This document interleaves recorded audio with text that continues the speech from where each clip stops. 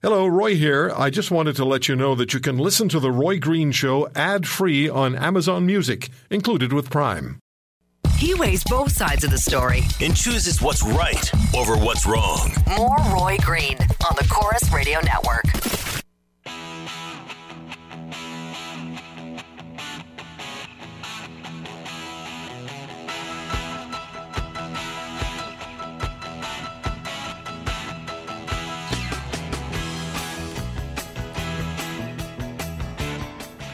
Follow me on Twitter at The Roy Green Show. You can tweet your comments. I'll read some of them on the air.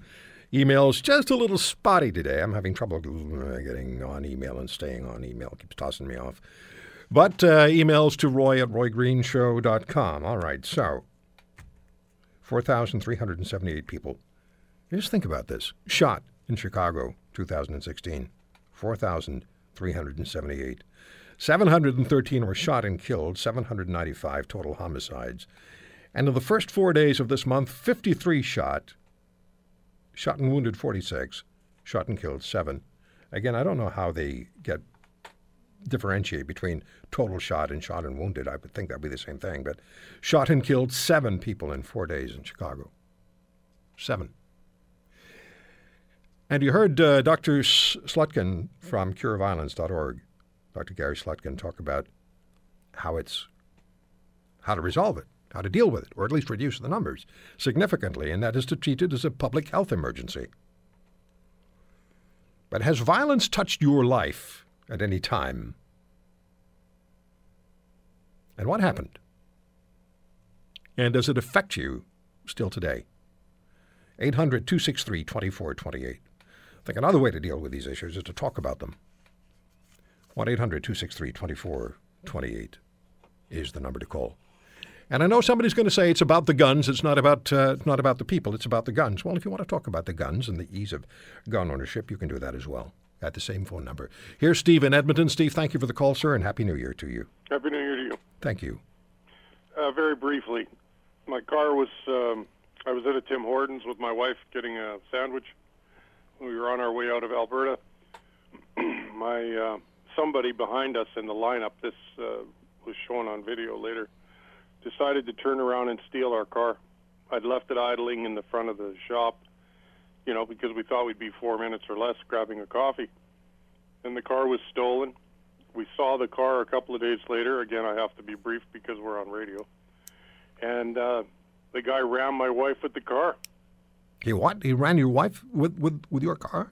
Yeah. Yeah, we were sitting in a borrowed vehicle because we had to, get some things.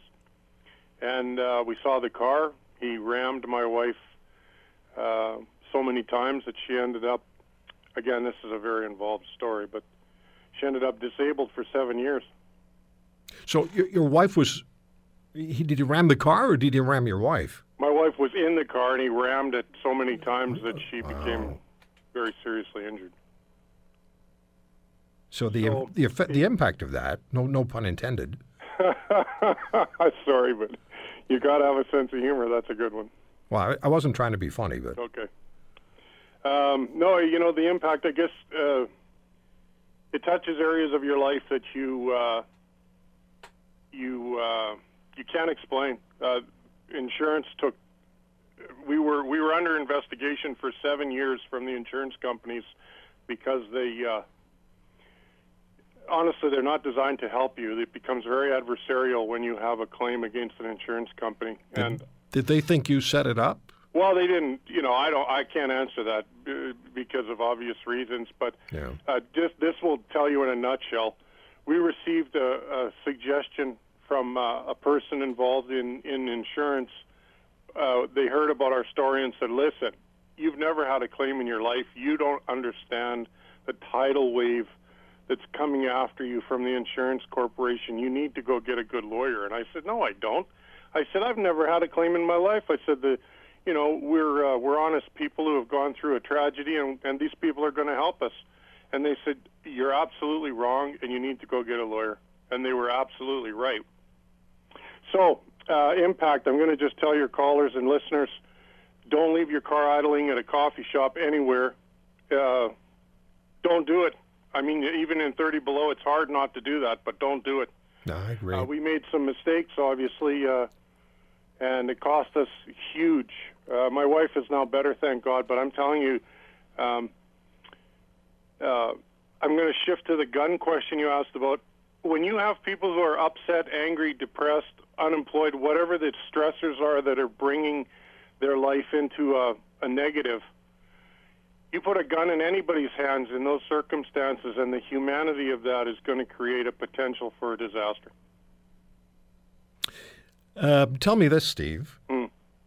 Has it changed your life and your wife's life, the way you live, the way you behave, what you do? I'm not talking about leaving your car running outside the coffee shop, but has it changed the fundamental routines of your day? What took place? Has it changed your lives? I'll say yes. It's changed. The most fundamental change for me is I've learned how to. I actually got training in self-defense.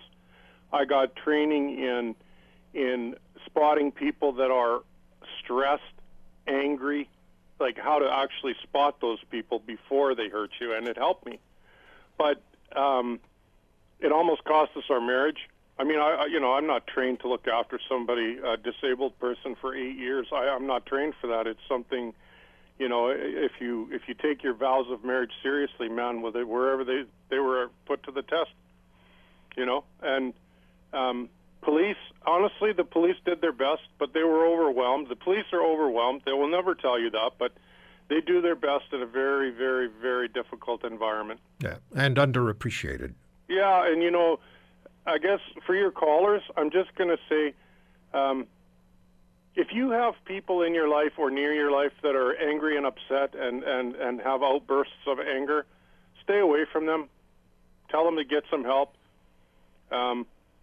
You asked me a question a moment ago, how's it affected me? I don't do close-term relationships very well anymore because, honestly, I don't trust people like I used to. I saw my wife, her life was just, turned upside down. She couldn't work. I mean, it was crazy. But anyway, on the social side, you've really got to be aware of angry people. Okay. And just stay away from them. Yeah. I know that sounds... no, I hear you. Yeah, it's tough. And your callers just... there's not a criminal under every rock, but particularly in Alberta right now with the economy the way it is, people are upset. People are upset, particularly the middle-class people. Steve, I hear you. The impact, and again, I'm not trying to be funny. That's not the impact of a criminal act on people's lives once it's happened to them. And I've talked many times on air and off with victims of violence and family members of murdered people. I was on board of directors of Priscilla de Villiers' Caveat organization. I was the national trustee for the French and Mahaffey families for the Victims Assistance Fund during the Paul Bernardo trial.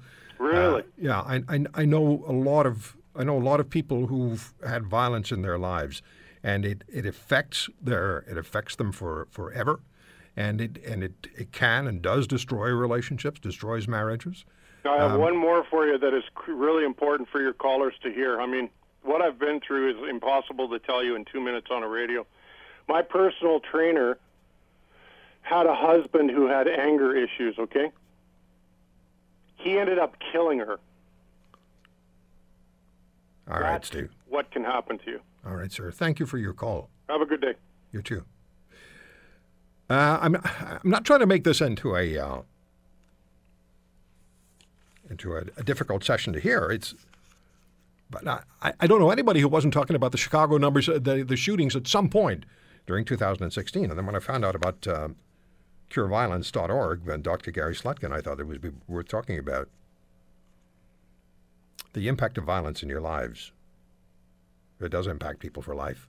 800-263-2428. We'll come back and we will talk to Julie and to another Steve. And perhaps you. Stay with us.